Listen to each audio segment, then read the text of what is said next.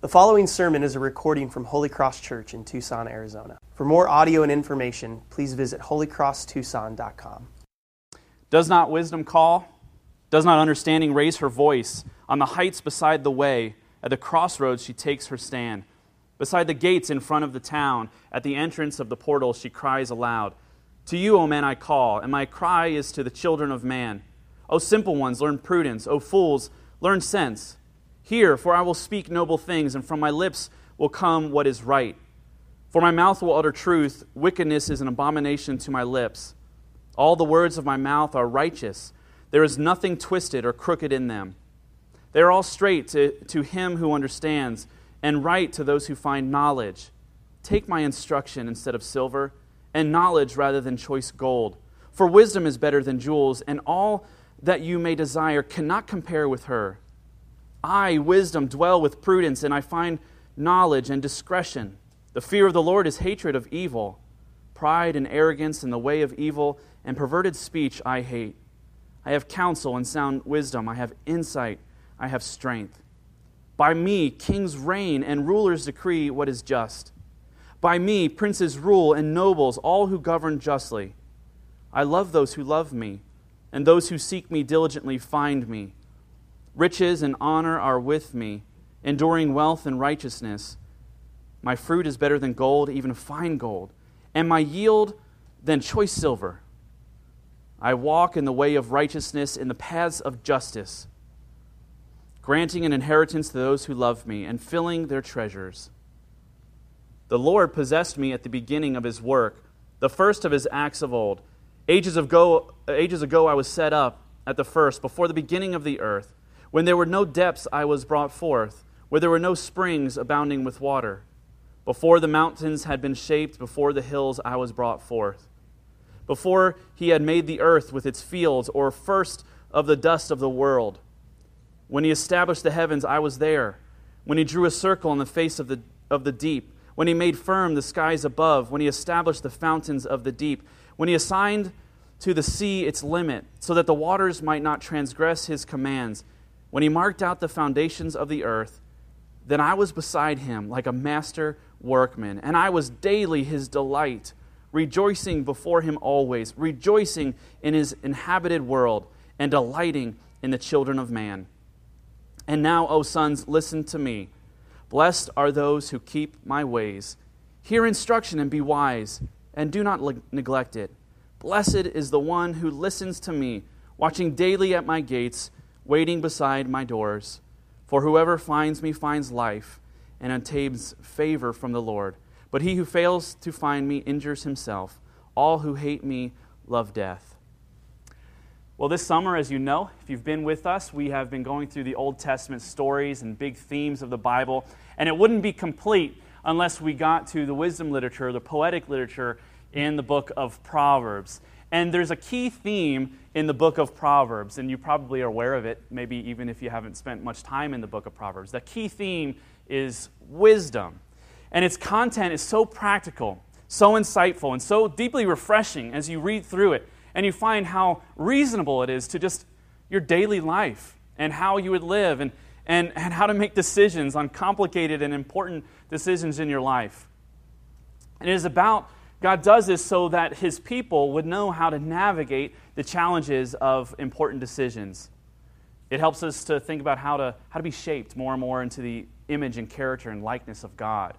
It helps us to be able to properly function in society and with humanity. How do I act with my neighbor and my coworkers, and how do I live with other people?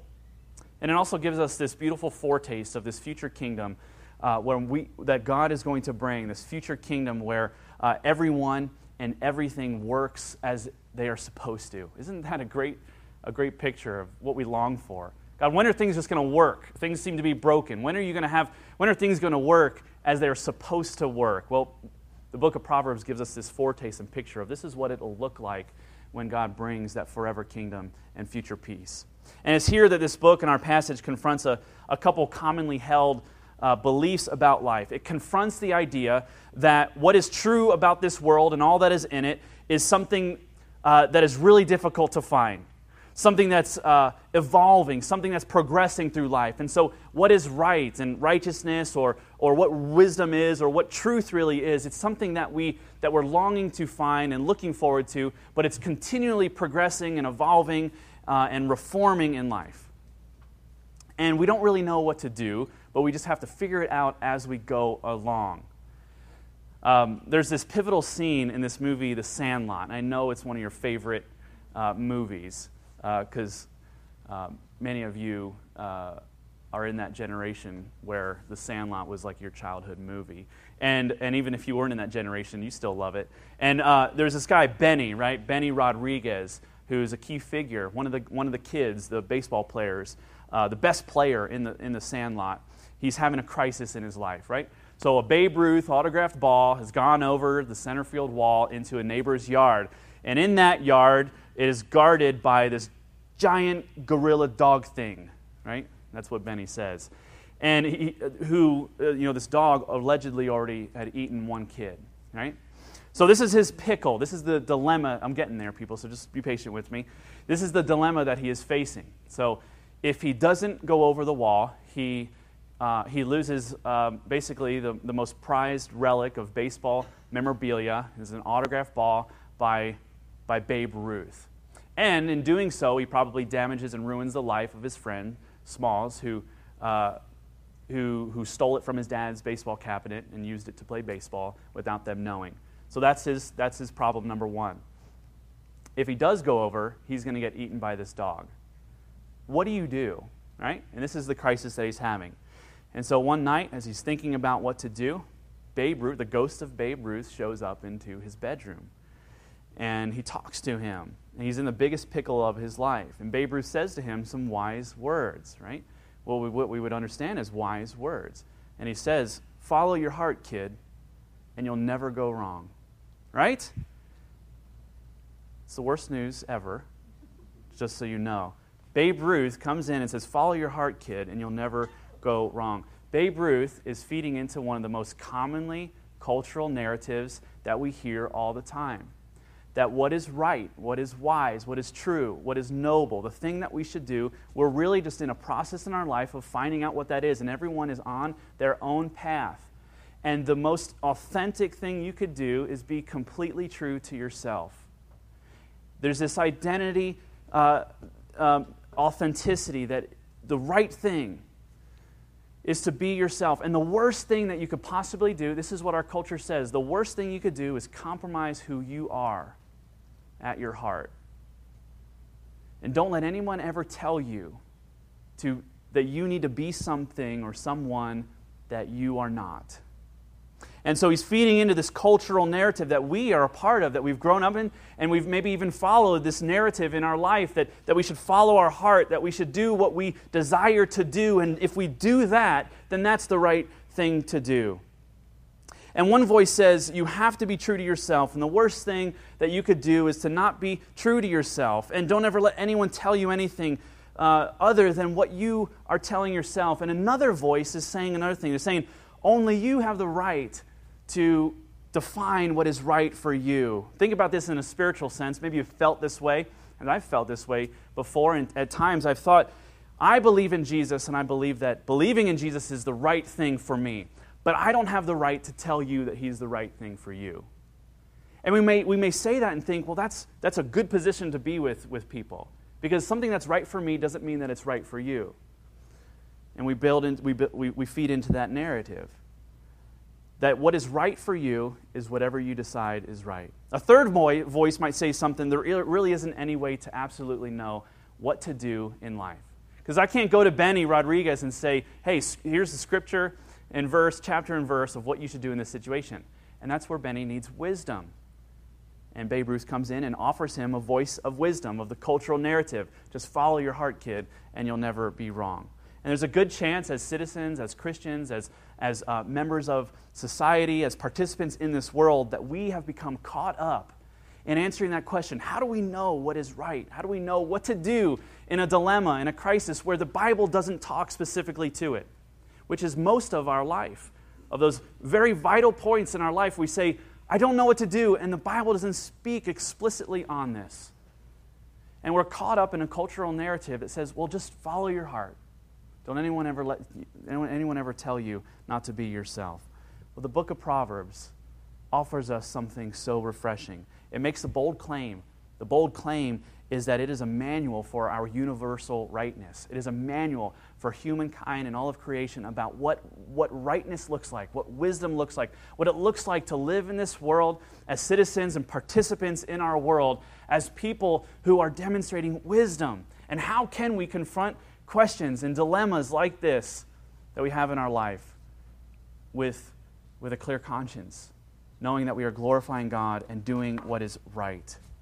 And so the book of Proverbs aims to do something that is so good for us. It aims to answer life's most meaningful problems. And it uses poetry to do that. It's a poetic book, along with a few others in the Bible. And in doing that, and with using poetry, it uses a lot of repetition. So it says one thing in one way, and then it repeats the very same thing in a different way. It's trying to reiterate itself and repeat itself so that we will catch on to the meaning and the wisdom that is found in these great Proverbs.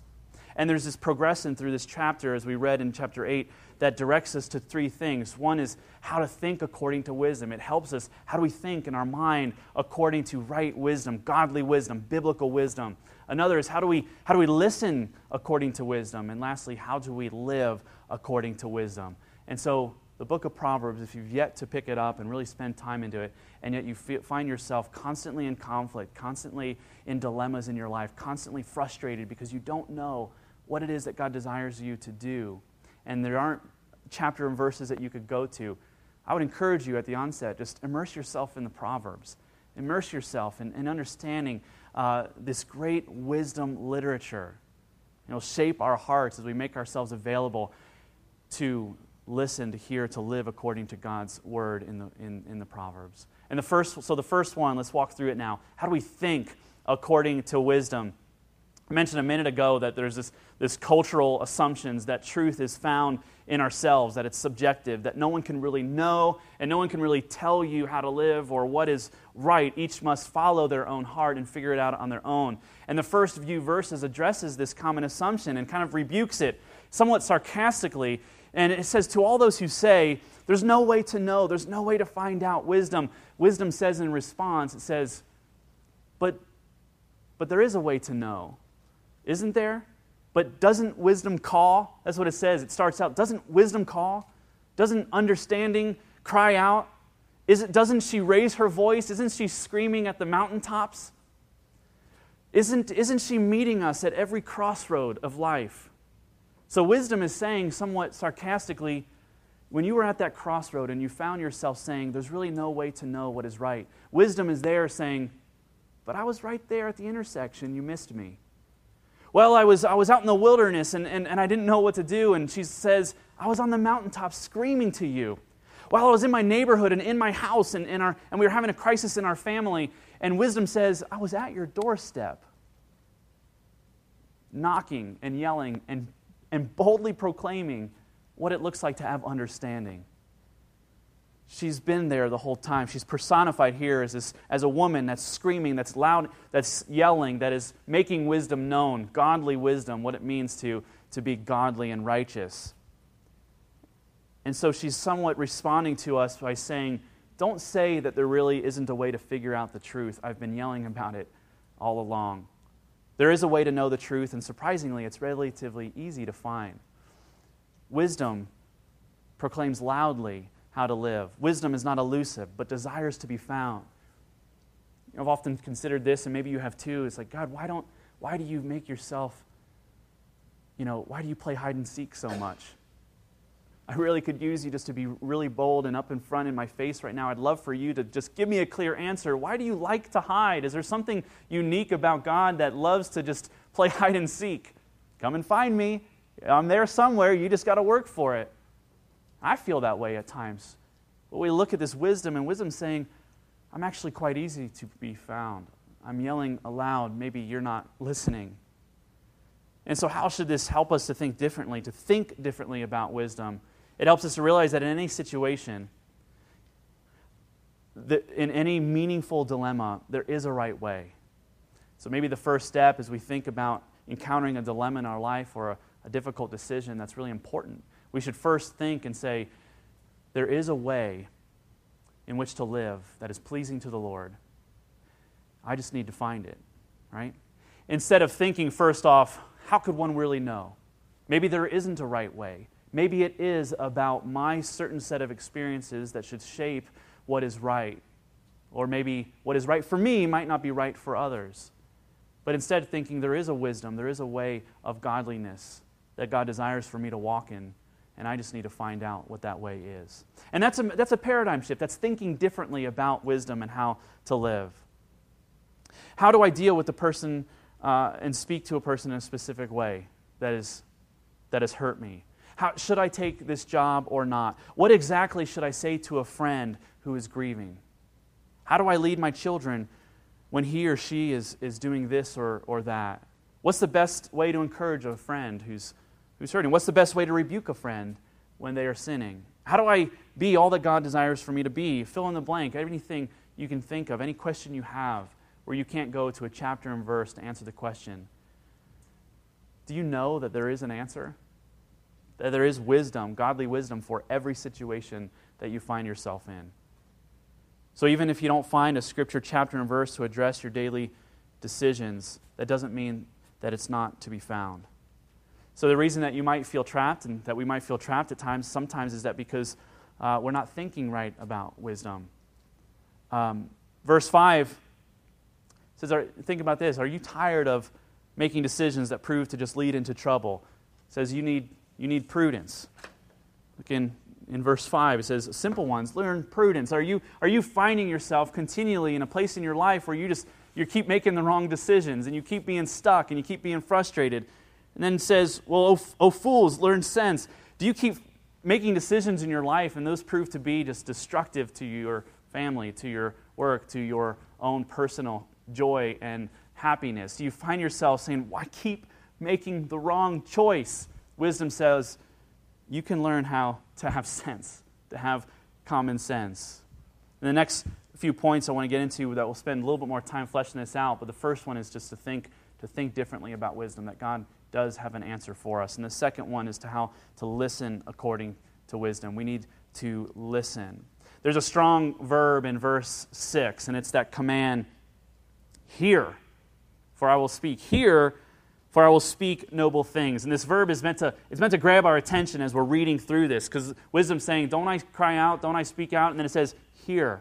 It is meaning to have us sit down and say, now sit down, I want to talk to you about something really important. It grabs us kind of by the shoulders and says, I want your undivided attention. I want to speak to you for a moment.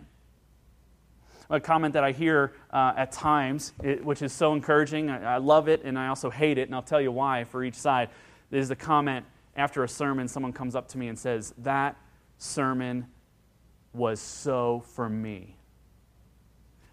And I love to hear that.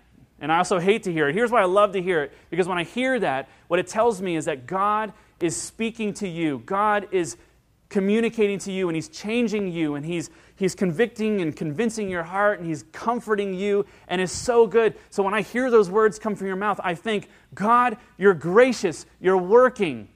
You love your children, and you're doing that through the preaching of the Word and your presence among your people. Thank you for being faithful to teach us. And here's why it troubles me. Because it means that you're not listening every other week. Because God has something to say to us every time that His words are uttered. Every time the Scriptures are preached. Every time His Scriptures are sung. He is saying, I'm speaking loudly for your benefit so that you can have sense, so that you can have wisdom, so you can walk in a way that is godly and good for you.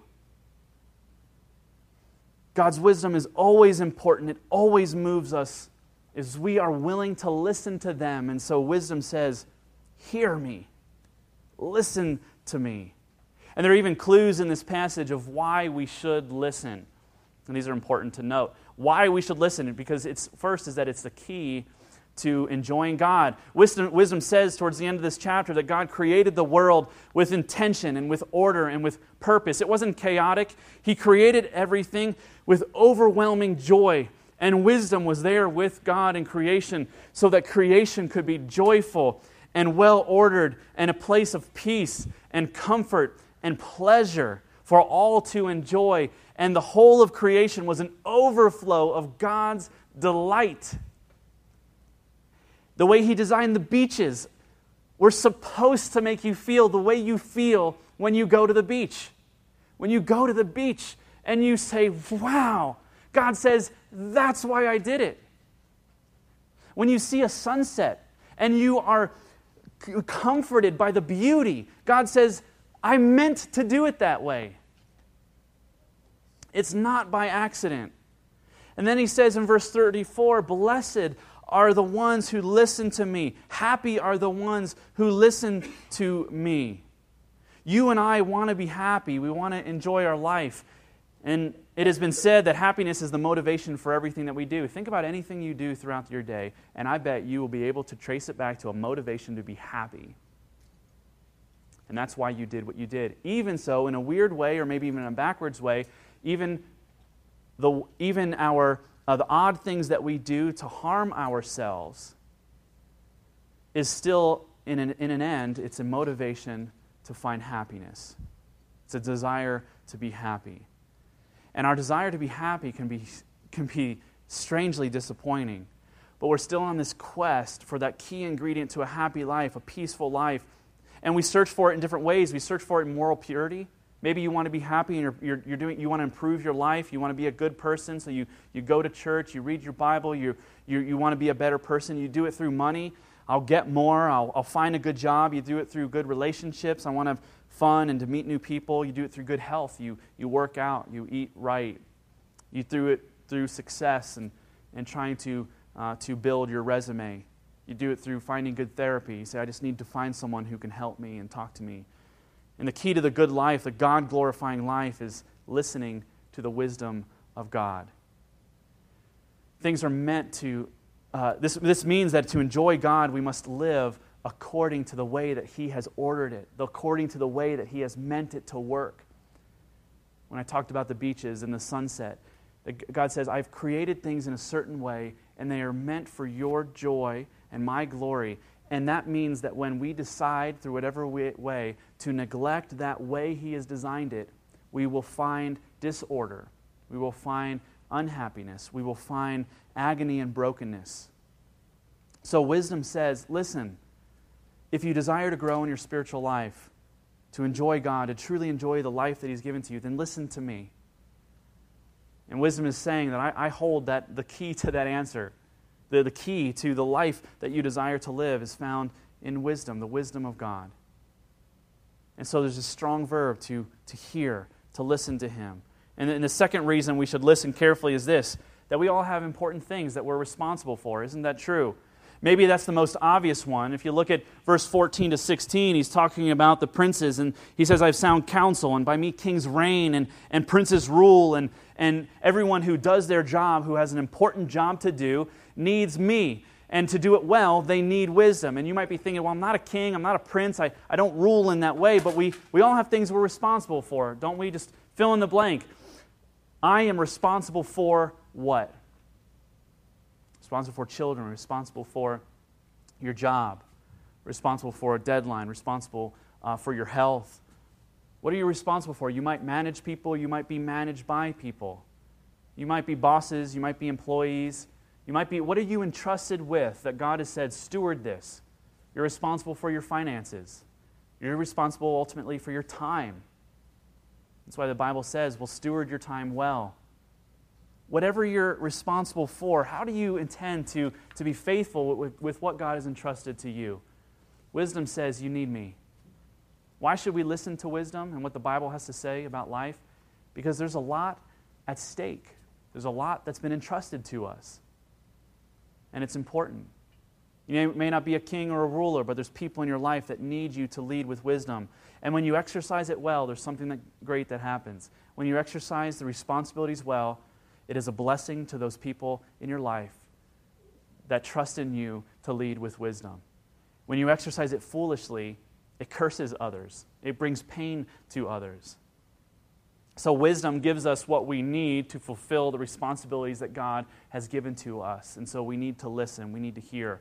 The third reason of why it's important to hear is that it will protect you, most bluntly, from ruining your life. Verse 36, he who fails to find me injures himself, and all who hate me love death. There is no greater way, the Proverbs are saying, there is no greater way to hate yourself or to hate your neighbor than to disobey what God says. There is no greater offense to your neighbor or to yourself than to disobey God and what He says. Do you really believe that? Maybe you don't believe that. It is not just a mere offense of one of many in your day of things that you got wrong. There's really nothing worse that you can do to your life than to disregard the wisdom of God. And so this should be like this sobering realization to us that none of us are exempt from the possibility of ruining our life.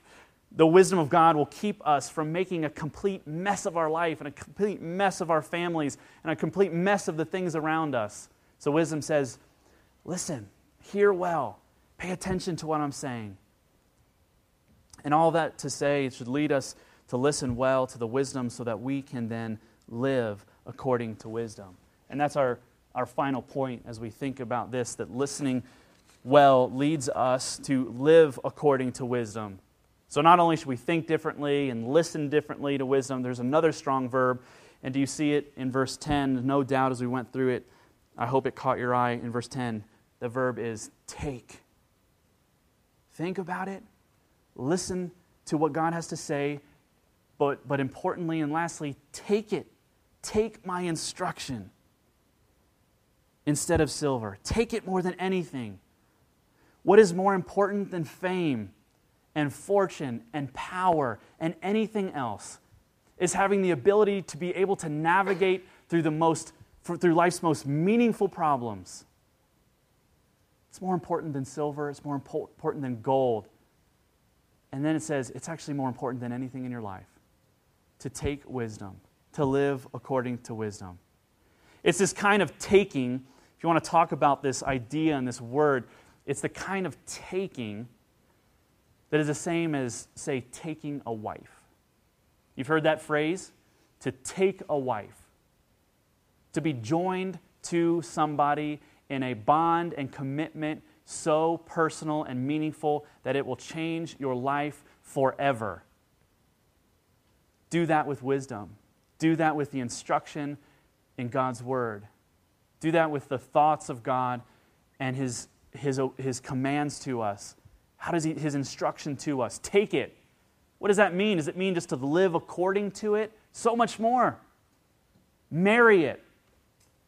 You want to live according to it. It's that childhood mockery that I'm sure we have heard. If you love it so much, why don't you marry it?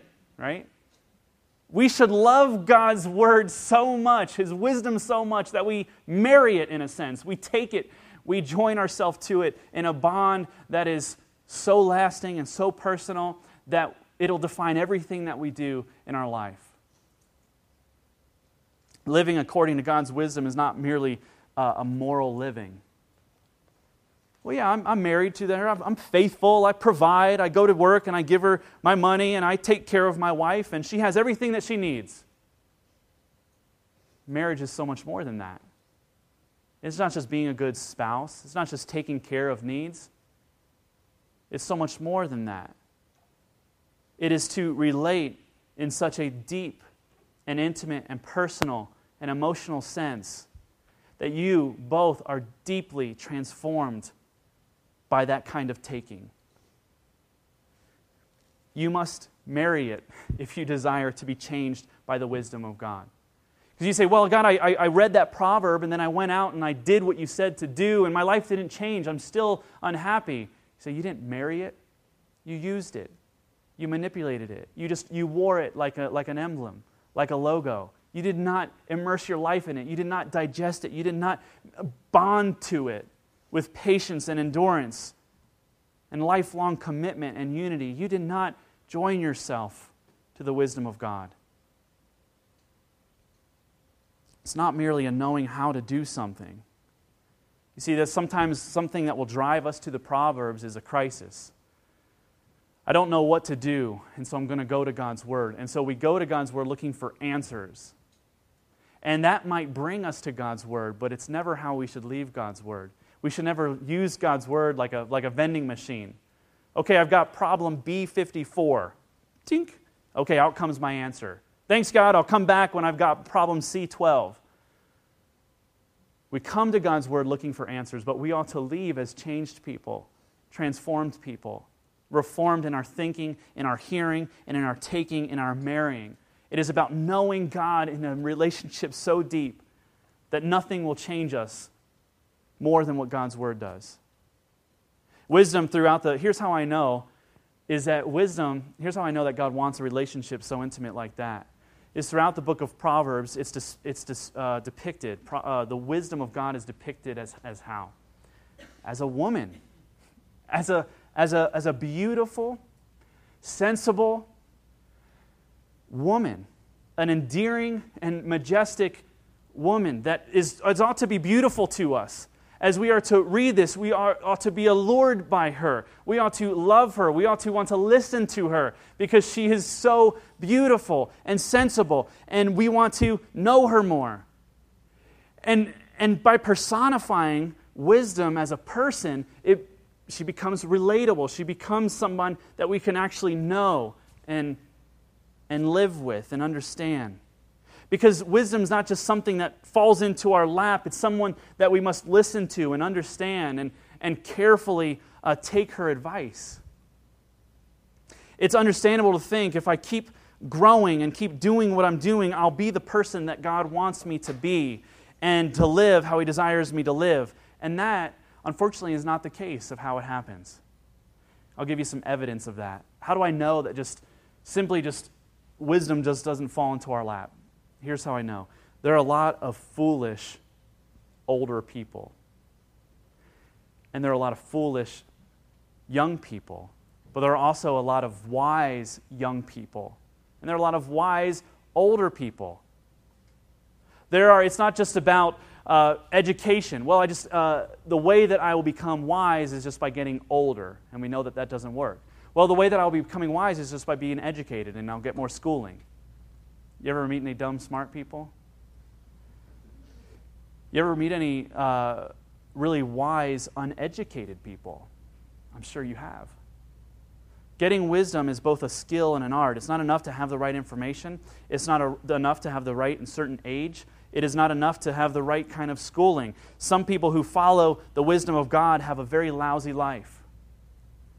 And some people who disregard the wisdom of God seem to have a very comfortable life and a very successful life. Have you ever noticed that? Well, they're horrible people. Why is everything working for them? And then you look at someone who's upright and careful and godly and they keep hurting. Do you want to know how to live? Do you really want to know how to find rest in your life? Here's this conversation that happens a lot as an example of this, how finding wisdom is an art, and it's a skill and it's an art. It's somewhat of a science and a craft at the same time. It's not just about plugging in, putting the quarter in, and getting out of the vending machine. Here's a conversation that happens a lot as it relates to that in the Christian community generally, but even in my home specifically, as we've had conversations as our children are getting older, we're thinking about schooling, and this is our last year of preschool, and I know that you've been there before, many of you, and you've had to decide what kind of education you want to give to them. Should I do private Christian education or should I do public school, right? Now, I'll let you know, this is not an invitation for you to come up and talk to me about which is better, just so you know. Now, what would wisdom say? What do we do with our children, right? And so we have countless conversations and examples. We have examples in our life, and we use those examples for how to live and to make our decisions. And we say, well, I know a lot of people who grew up in the Christian home and in the Christian school, and they have made an absolute mess of their life. And some have gone on to love God and love others. And then we look at the public school example, and we look at people who have gone through public school and they have lived well-adjusted lives. And we say, see, they went through a public school and they were exposed to much of life and it's helped them to live well-adjusted lives. And we know that there's some that have grown up through that and their hearts and lives are very far from God. And so we see Christian schooling that that bears the fruit of wayward, disobedient kids, and some that live very fruitful, loving relationships with the Lord. And we see the same with public education. And we say, so what is it? We look at these things. What is the point of this illustration? Here's my point. If you're the kind of person that says, if I do what is right, then everything in my life will go well. The Bible says you're a certain kind of fool. You're a certain kind of conservative fool. If you think as a Christian, if I bring my kids up in the church and if I put them in Christian schools, then everything will go right with them. The Bible says you're a certain kind of fool. And then there's another kind of person. If you're the kind of person that says, see what happens when you do everything right? It still leads to mess. And so the answer is, nothing really matters. Let's find our own path. Let's just try to be good people. There isn't a right. There isn't a wrong. We'll never really know what the right path is, so just do what feels good. The Bible says you're another kind of fool. You're a kind of liberal kind of fool. You can be a conservative fool and a liberal kind of fool. So what's the solution? We see that it is this art and it's a skill, it's a craft. How do we live according to wisdom? Proverbs 8 says, take wisdom, to take it into marriage, to bind yourself to someone in a relationship so committed that it will actually change your whole being. Wisdom here is personified. It is bound in a person. What is the answer when it seems like even if we do all the right things, bad things still happen? What is the answer when we see someone just making a wreck of their life and they seem to be happier than us? The answer is a person. It's not about mastering a bunch of rules in our life. It's about something so much richer and more important. It is about something more impersonal. It is about being on this lifelong pursuit of a person. The person who is, in our passage, the incarnate, personified, embodied wisdom of God. That person is Jesus Christ. Well, that comes as no surprise to you, right? I mean, you know this series is called Speaking of Jesus. You knew I would get there eventually, right? It's not a shocker that I say the answer to our problems and all of life's problems is knowing Jesus. That He is the personified wisdom of God. Because this is a sermon, right? A sermon is something that, done well, will always find the answer to every problem, every longing, every brokenness, every dilemma to be in the incarnate Word of God, the wisdom of God in Jesus Christ. Otherwise, it's just a talk. Otherwise, I'm just giving like this really great speech about how to live. But it's a sermon. It leads to Jesus. It's meant to find its hope and culmination in Jesus. When wisdom says in our passage, I was there in the beginning. Whoever finds me finds life. Whoever fails to find me will surely die in their sin. And then we read the New Testament and we see how Jesus is talked about and how He talks about Himself. We will, without a doubt, we will see that Jesus is meant to be the personified wisdom of God. Proverbs is poetry, but it's also poetry that points to a reality. Look at Colossians chapter 2, verse 2 to 3. That their hearts may be encouraged, Paul says, being knit together in love to reach all the riches of fullness, assurance of understanding, and the knowledge of God's mystery, which is Christ, in whom are hidden all the treasures of wisdom and knowledge. Paul is saying that I hope that people will come to an understanding in their life that they will see the personified, embodied wisdom of God, Jesus Christ, lived out in their life more fully. And in John, the Gospel of John, the Apostle John, at the beginning of his book in chapter 1, he says this, in the beginning was the Word, and the Word was with God, and the Word was God. He was in the beginning with God. All things were made through Him, and without Him was not anything made that was made. In Him was life, and He was the light of men. That's what Proverbs says, wisdom says about herself. She says, I am the wisdom of God, and you won't find life without me, and I was there in the beginning. And nothing that is made was made without me. Do you want to know how to live? This doesn't mean that Jesus was a woman, just because it's personified as a woman, as a side note. This is poetry. We're meant to be allured by it. We're meant to see the beauty in it. And then we see the wisdom of God personified in Jesus Christ. Do you want to live according to wisdom? Then you need not only to think differently about Jesus and to listen to Jesus' words, but you need to take Christ. You need to take Jesus. Many will look at Jesus and say, what a great guy. You're wonderful. And they'll do nothing more. That's not what it means to be a Christian. A Christian is not a person who looks at Jesus and say, man, thanks for doing that. That's awesome. Thanks for being a great guy, the guy or woman that I could never be in my life. Thanks for doing those things. But it's to take him, to say, look how wonderful, look how amazing, look how he suffers on the cross, and look how he's been raised from death to life, and look how inferior I am to him, but look how amazing he has loved me in spite of who I am. And he's called me to himself. He screams loudly from the mountaintops. He meets me at the intersection of my life. He stands at the doorstep of my home and says, I love you. Trust me, follow me, take me into your life. And the more we take him, the more we know his wisdom. Are you lacking in wisdom? I imagine that you might be.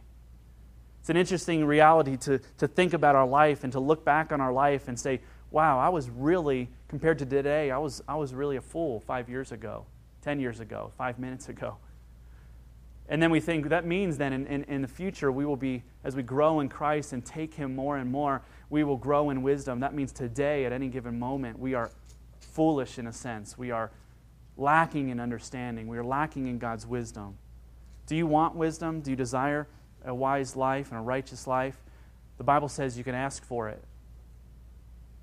That you ask for it with confidence in what Christ has done for us, that we pursue it and know that we acquire godly wisdom when we go to the source of wisdom and pursue him. The Bible says, do you want wisdom? Then go to Jesus, the source of wisdom, and get to know him, and you will get it. Isn't that encouraging? That there is a way to be wise, that there is a way to actually make decisions in your life that will be fruitful and lead to joyful peace and that won't leave us to be destroyed and to be without his peace. We can know how to live. That's incredibly comforting to me, that there is an answer. Second, we can steep ourselves in God's word. It should trouble us how ready we are to listen to the world's narrative and the culture's narrative on how to live our life and find such small opportunities to listen to Jesus. How do we raise our children? How do we love our parents? How do we be faithful in our vocation? How do we participate in culture and politics? Do you realize that we are much more ready to listen to what the world says about how to do all of those things when we need to actually immerse ourselves and steep ourselves in the Word of God and say, I'm ready to listen, I'm ready to hear.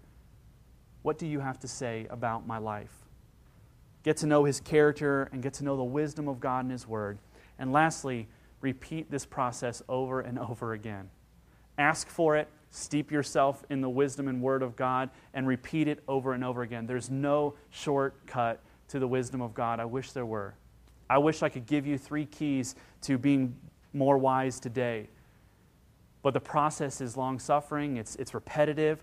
There's no shortcut to it. We are right now and always will be this work in progress. On this side of heaven, we're this work in progress, but we're growing in Christ and growing in wisdom. And this process, as it's pursued towards Jesus, always leads down a path that results in Christ-like wisdom and growth in our life. That's the confidence we have, that's the encouragement that we have, that for all who lack wisdom can find it as they seek for it, can grow in it as we steep ourselves in the words of Christ and wisdom of God, and we are assured that we will reach it as we are faithful to know him, to love him, to take him. Christ is our groom. We are the bride of Christ whom he has loved. We are joined to him by faith in a life, in a relationship so transformational that we will forever be changed as we take him more and more each day. Let's take him in that way. Let's pray together.